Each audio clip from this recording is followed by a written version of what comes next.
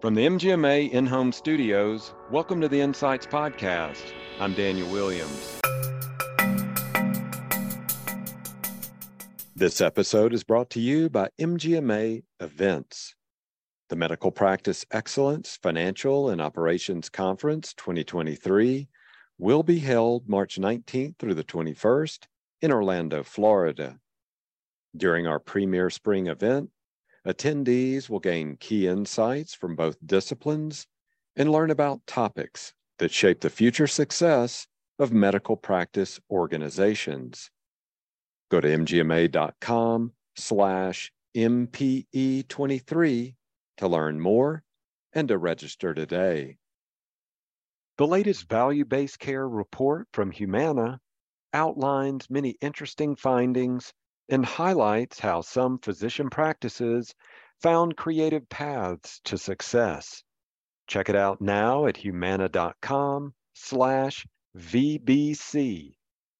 Remember, Humana is working closely with physician practices on their value-based journeys, so go to humana.com/VBC to learn more.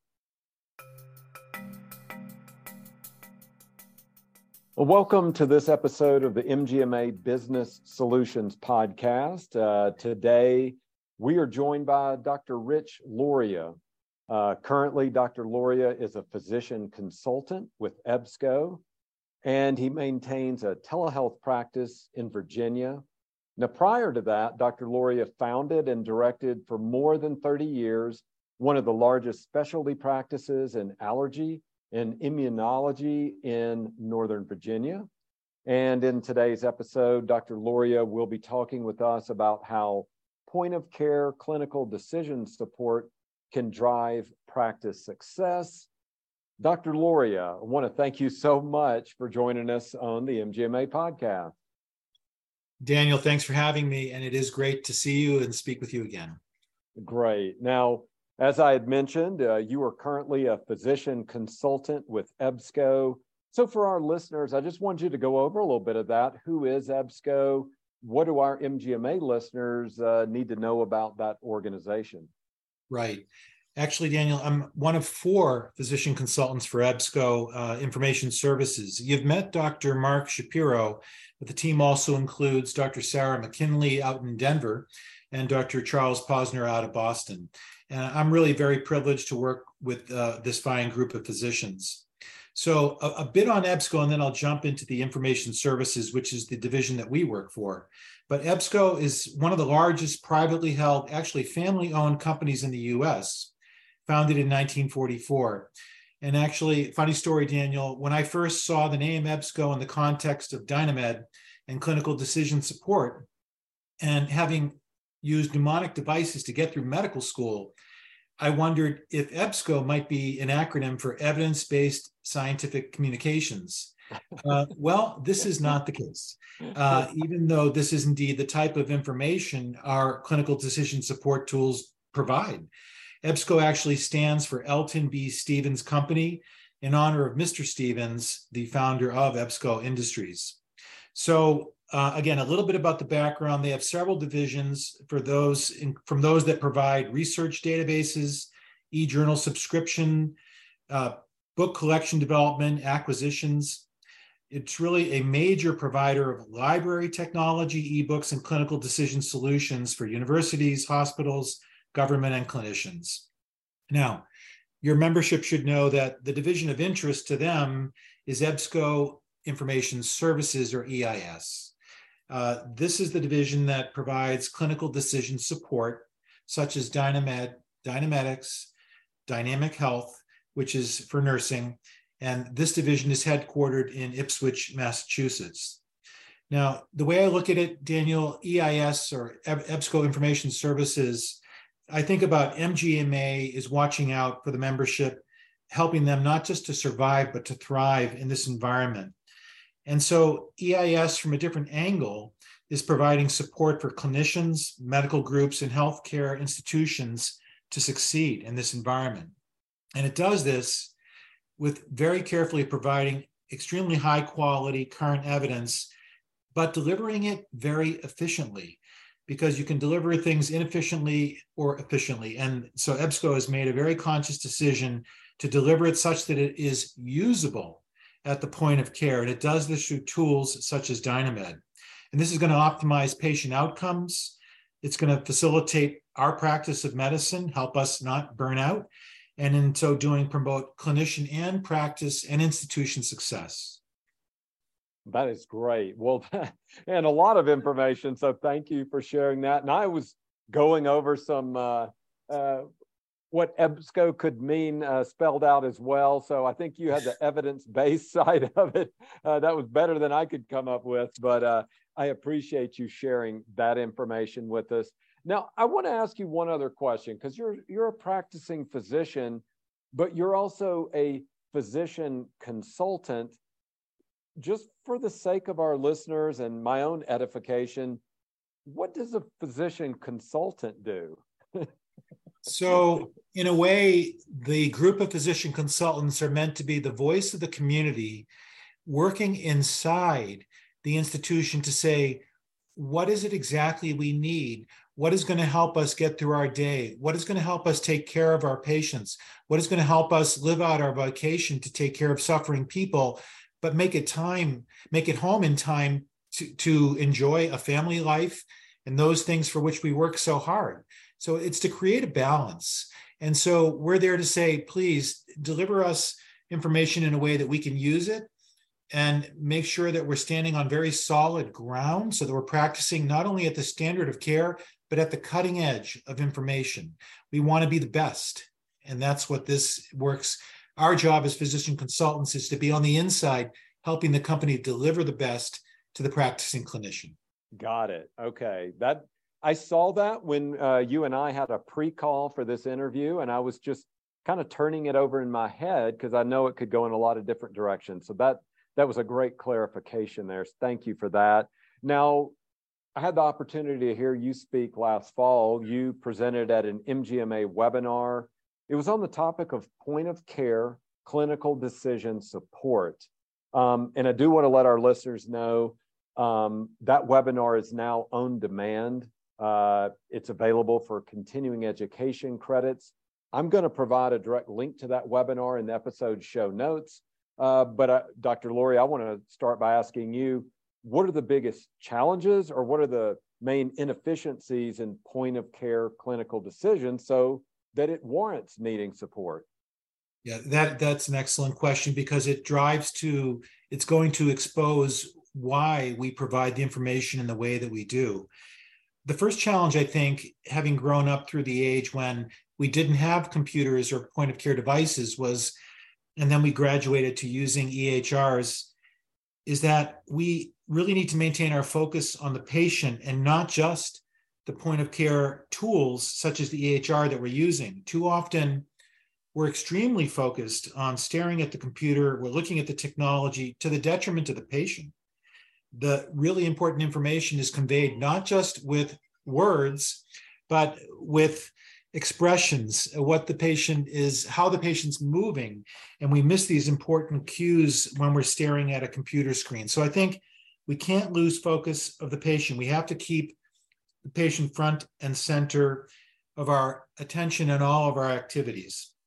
Now, that's not to say we absolutely need the clinical decision support tools, but they're meant precisely that, to support, not to distract from the very important task of caring for another human being who's suffering.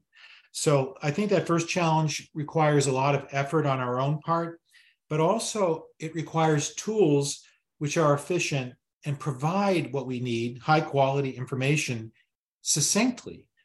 Look, we don't want to have to extract nuggets of actionable information by digging through, tons and tons of superfluous information, or climbing through the proverbial haystack for that needle of information. So we need the tool to be efficient, and that's what we provide from EBSCO with Dynamed. So a potential second, I think, inefficiency or challenge is the distraction of thinking that what we need is not going to be there and that we might have to jump to an alternate platform. We have to be very confident in the platform that we use, that the information is there. And upon first glance at a bulleted format, one might think, I'm not sure all the information is going to be here. So this is what I thought when I first looked at the platform. Well, my concerns were wrong. Look, the breadth and depth of information was there. I just had to learn with progressive use how to disclose it. And we'll talk about that, I think, a little bit more. But instead of sifting through every last word on the subject, we provide actionable information. And if you need more, we can reveal that through clicking on study details or linking to primary source literature. So I think, Daniel, I don't know if you recall, there was a book back in the 70s, I think it was called The Making of a Surgeon by William Nolan. And there's an interesting passage in the book depicting a surgeon in the OR, and he asks for an instrument, and the scrub nurse hands him that instrument. He looks at it, proceeds to throw it across the OR, saying, "Don't give me what I asked for, give me what I need." Well, in a way, this is what Dynamed is doing. They're giving you what you need at the point of care. And if you need more, it's yours for the taking. So I think that hindrance is overcome by our platform. The final challenge I would highlight is really documentation. You know, the saying goes, if it's not documented, it didn't happen. And that's a problem because it means it's on us to document everything that we do that's important. So a beautiful aspect of our shared decision-making tool in Dynamed Decisions, is that it's going to generate a chart note memorializing our discussion with the patient. And we're simply going to copy and paste that into the note. This is an incredible time saver. And considering that CMS is now tying optimal reimbursement to documenting that we undertook shared decision-making, this is going to help the bottom line of our practice, our institution, our own bottom lines. And it's better for the patient, better for us as the clinician, and saves us time and helps us get home on time. I like that. That sounds pretty good to me. So thank you for sharing that with us. Now, I want to go back to your presentation in the fall. I was taking notes there, and you spoke about something. You called it the breadth and depth of evidence-based information that's available to clinicians. And that's really where I wanted to go with this question. Is the information actually there, and clinicians and other staff simply aren't aware of it or aren't able to diagnose it, so to speak? Or how would you describe that? What is going on as far as the information that's out there that's accessible and the information that we just don't know how to either access it or how to analyze it? Yeah, again, an excellent question. And we touched on it briefly, but when you've used a platform for your whole life and then you change platforms, you're always suspect that what you're looking at is not going to be as complete or as thorough as what you were using. So when you transition from a margin to margin, word after word text to a bulleted format, you say, is it really all here? And it takes one a little bit of time working in the platform to realize that in the case of point of care, clinical decision support, less can be more, because you need actionable information, current high quality information usable at the bedside. So the body of our topic is just that. It's the most current high quality evidence, really derived from randomized controlled trials and systematic reviews, the tier of the hierarchy of clinical evidence. But if one needs more, in our platform, simply one has to click on the details or the links to primary source literature. Now, EBSCO is the largest holder of journals in the world. So one of our strengths is that link to primary source literature. And one might say, well, why not just read, voluminous amounts in a tome that someone has compiled and summarized? Because we're healthcare professionals. Our obligation is to read the primary source literature, to know it, to understand it, and to learn and develop as clinicians over our career. So the point of this is that that's all given to us in our platform. We're going to develop over years and years of practice, and we're going to do that. If we don't read the primary source literature, well, who will? And so that's the strength of the platform, is that we provide that right in the platform. The other section that I would draw our attention to in terms of the breadth and depth is our guidelines and resources. So we have multiple guidelines that are derived not just from the US, but offshore. And a lot of people have said to me, what's the point of having so many guidelines? Well, we do support, we're present in about 40 countries, so we do have to support the international community of physicians. But there's another reason. Providing many guidelines, again, goes to breadth and depth, allows clinicians latitude in their decision making. So we're going to, over our careers, any seasoned physician knows this, you're going to have patients who need to be treated more aggressively. You're going to have patients who need to be treated more conservatively.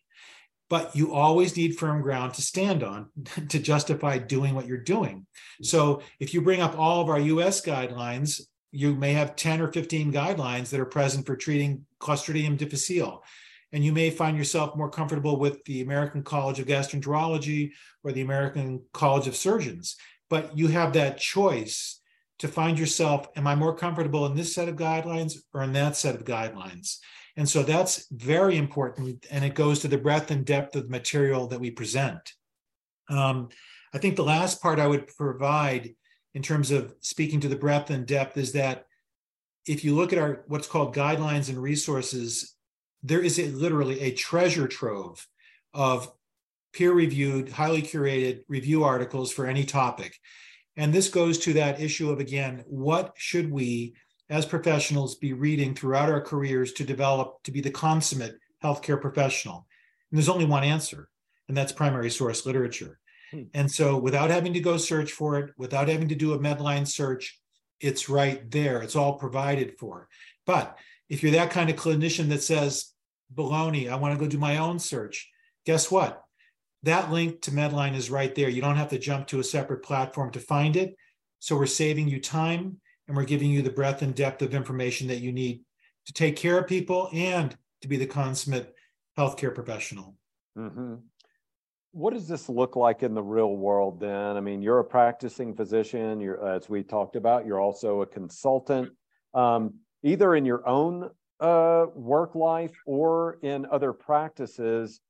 Do you have an example, a case study, anything where using these point of care reference tools has helped clinicians get the answers they need more quickly, more efficiently? Yeah, it's an interesting question again, because I thought about it in the context of, or I think about this in the context of three parts of our platform, our main topic, Dynamed, and then our shared decision-making component called Decisions, and our differential diagnosis tool called Isabel. And sort of an anecdote related to each of the three. One is in my own practice, I'm board certified in internal medicine as well as allergy and immunology.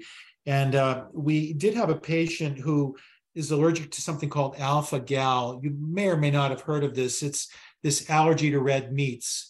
And so, but patients who are sensitive or sensitized to alpha-gal can experience serious life-threatening allergic reactions to proteins derived from pork or porcine origins or bovine or cow origins. And so there was a patient we had sensitive to alpha-gal who needed anticoagulation with heparin, which is derived from porcine sources. So we confirmed that that indeed was a concern, and were able to pre-medicate appropriately so that that patient did not get into trouble, because a high number of those patients do get into trouble if they require extensive anticoagulation with heparin. An internist recently was telling me about a patient that he had, and he found served extremely well with our Dynamed Decisions portion of the platform, in that the patient was very reluctant to start on a statin for their hypercholesterolemia. But this platform provides an icon array that patients can visualize extremely clearly their risk of suffering a myocardial event over the subsequent 10 years. And it shows them a risk reduction, whether they go on a low dose, a moderate dose, or a high dose of a statin. And it is so powerful and convincing that this patient, who was very reluctant to go on a statin because the neighbor had muscle problems, saw clearly the risk of not going on a statin and opted to go on them. A final example I would give you was at a conference I attended recently. We discussed the fact that one of the individuals attending the conference had suffered a misdiagnosis. So our differential diagnosis tool, Isabel, he wanted to put it to the test and see whether or not this could indeed pick up what he had. And so by simply plugging in his demographic, a male 30 to 39, painful left arm, one starts thinking myocardial things, but he had a cold hand. So just plugging in two symptoms, painful left arm, cold hand, we came up with a differential diagnosis to include thoracic outlet syndrome, which is exactly what he has. And he was shocked at the accuracy. And in fact, the differential diagnosis tool on our platform has an accuracy of 96%. And again, considering that misdiagnosis is responsible for 15% of all harm that occurs to patients, this becomes extremely important, not just to take care of people, but to really protect our practices and our institutions. It's very, very important. We grew up in an age when there were no point of care tools. We had to use mnemonic devices, like I mentioned at the beginning.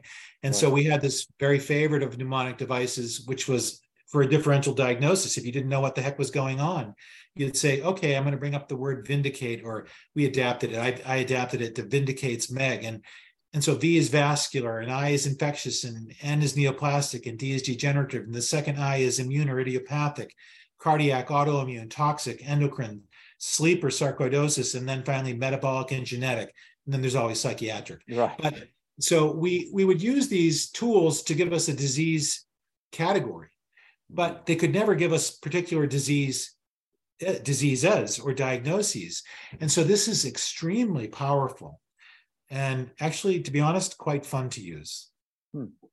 That is remarkable. Well, thanks for sharing that story. I want to stay with data, because you said you were using data there to be able to better diagnose patients. So when you are looking at ways to improve point of care service, is there a particular KPI, or are there KPIs that you're having a particular focus on to see if things are working the way you want them to be working? Right. I think for a clinician in practice, the primary KPI would be time to answer. Okay. And so it has to be the first area, because our whole day depends upon how quickly we can get the right current answer. We don't want to go down the proverbial rabbit hole to get information. It has to be accessible and usable at the bedside. This is going to help the patient, us as the clinician, our staff, our practice, and our institution. Dynamed is outstanding in terms of the time to answer arena. And we put this to the test and had clinicians sort of at our booth at meetings at American College of Physicians and whatnot, do an experiment and see how many seconds it took them to get the right answer. So we are very fast in the time to answer category. And I think that's very important to all practicing physicians. I think another area in practice that's very important as a KPI is, are we meeting the demand, regulation, and mandates of CMS and whatnot to use tools such as shared decision-making, and we're allowed that privilege with our shared decision-making tool so we can keep up with the mandates and regulations there. But the information is always peer-reviewed. In other words, and it's current. Our platform is updated 6 times a day, 5 days a week. There is simply no other clinical decision support tool that can claim that. So again, as a performance indicator, are we using current information? Absolutely the most current, high quality information, yes. I think a final part would be that area of diagnostic errors. And so the fact that we have a very interesting artificial intelligence powered differential diagnosis tool is super interesting. It's because it's powered not just based upon data, but upon pattern recognition. And I find that interesting, and that's why it's so accurate. It's very similar to our immune systems. Our immune systems are based upon pattern recognitions. We have something called toll-like receptors in our immune system that pick up on certain sequences of DNA or RNA or amino acids. And so this differential diagnosis tool powered on AI and pattern recognition is going to help our performance in terms of not misdiagnosing patients. And it's really very important. So I love those 3 areas. Okay. Well, I have a different, I want to switch gears just a little bit and lean on you for your experience, your decades of experience as a physician. We've talked offline before and talked to you also just here today, and know that you're focused on better outcomes for patients. That is of primary importance to you. Leaning on all of this experience you have, all the resources that you have, what's some advice? What are some first steps that you could share with our listeners, with our practices and our practice leaders that can help them, better create those better outcomes for their patients? Yeah, it's hard, right? We're trying to create good outcomes while dealing with all the pressures that we've talked about: decreasing reimbursements, staffing problems, complexity, mandates. It's really a tough deal, and there's a lot of negative forces to contend with. But we better darn well thwart them, because if we don't, our attempt to exercise again our vocation to care for patients is going to fall by the wayside. We certainly don't want negative forces to cause burnout, which in fact, in many cases, it is unfortunately doing. So again, I think we have to make that continual daily struggle to keep the patient at the center of all concerns. And we have to undertake that very difficult task of being an advocate for our patients. And one would say, why? And the issue is that no one else can do it. We're the only ones who can be an advocate for our patients. And this is going to require really dedicated staff who recognize the importance of this most thankless of jobs. So when we find people, employees who work with us, and who are good like that, and they recognize the importance of this mission, we better hold on to them. And it's interesting, in 30 years of practice, I had employees who persisted in their jobs for over 20 and 25 years. And I can only be very, very grateful for their presence to get through those years. And the truth is, and we all know this, right? Not all the outcomes are good, but almost all encounters are good, especially if we undertake them with some degree of compassion. And I think it was at least attributed to Maya Angelou, who said, "They may forget what you said, but they will never forget how you made them feel." And I know my patients forget what I said because they don't do it. And so we write it down so that they will do it. But it may serve us well to repeat this, because we have the power, through the touch of that physician-patient interaction, to make our patients feel our compassion. And again, not all the outcomes are going to be good, but we have to focus on it, that at the end of the day, we've done a lot of good to people just by being there for them and supporting them. It's funny. I think a final thought on this is, we're physicians, and one of the definitions of a physician, which I was taught by one of my mentors in St. Louis at WashU, where I was training, was it's the person who knows what to do when things go wrong. And that is true, but it's also true that they keep on moving the goalposts. And so, it's hard to keep up. And so we have to recognize, no matter how smart we are, no matter how good we are, no matter how proficient we are, that we need tools to help us. There's a certain dose of humility there. We have to recognize that the time is past when one physician could master all the information they need. We're beyond that. We need tools to help us. And so we have to find a tool that meets our needs, that helps us practice at or above the standard of care, and that is efficient and cost effective. And again, I think we all need to recognize that now and adopt whatever tool we can that helps us the best. And also, we need to enlist the cooperation of our patients. We need to tell them that the healthcare environment is tough. There are a lot of mandates and regulations, and we need their help because there's a lot of documentation that is required. And for us to take care of them efficiently, we need their help in that task. So those are how I view some of the main issues of getting through practice, but always focusing in on the good. And at the end of the day, we did try to do a lot of good. And that's something that not every profession can claim, but I think we can. I love that. And I think that's a great way to conclude this conversation. So Dr. Loria, I want to thank you so much for joining us today and sharing your story and frankly, sharing the insights about point of care support. So thank you so much. Thank you for having me, Daniel, and best to all your members. All right. Well, that is going to do it for this episode of MGMA's Business Solutions Podcast. I want to thank Dr. Rich Loria, physician consultant with EBSCO, once again for joining us as a guest. And thanks to MGMA Events for sponsoring this week's show.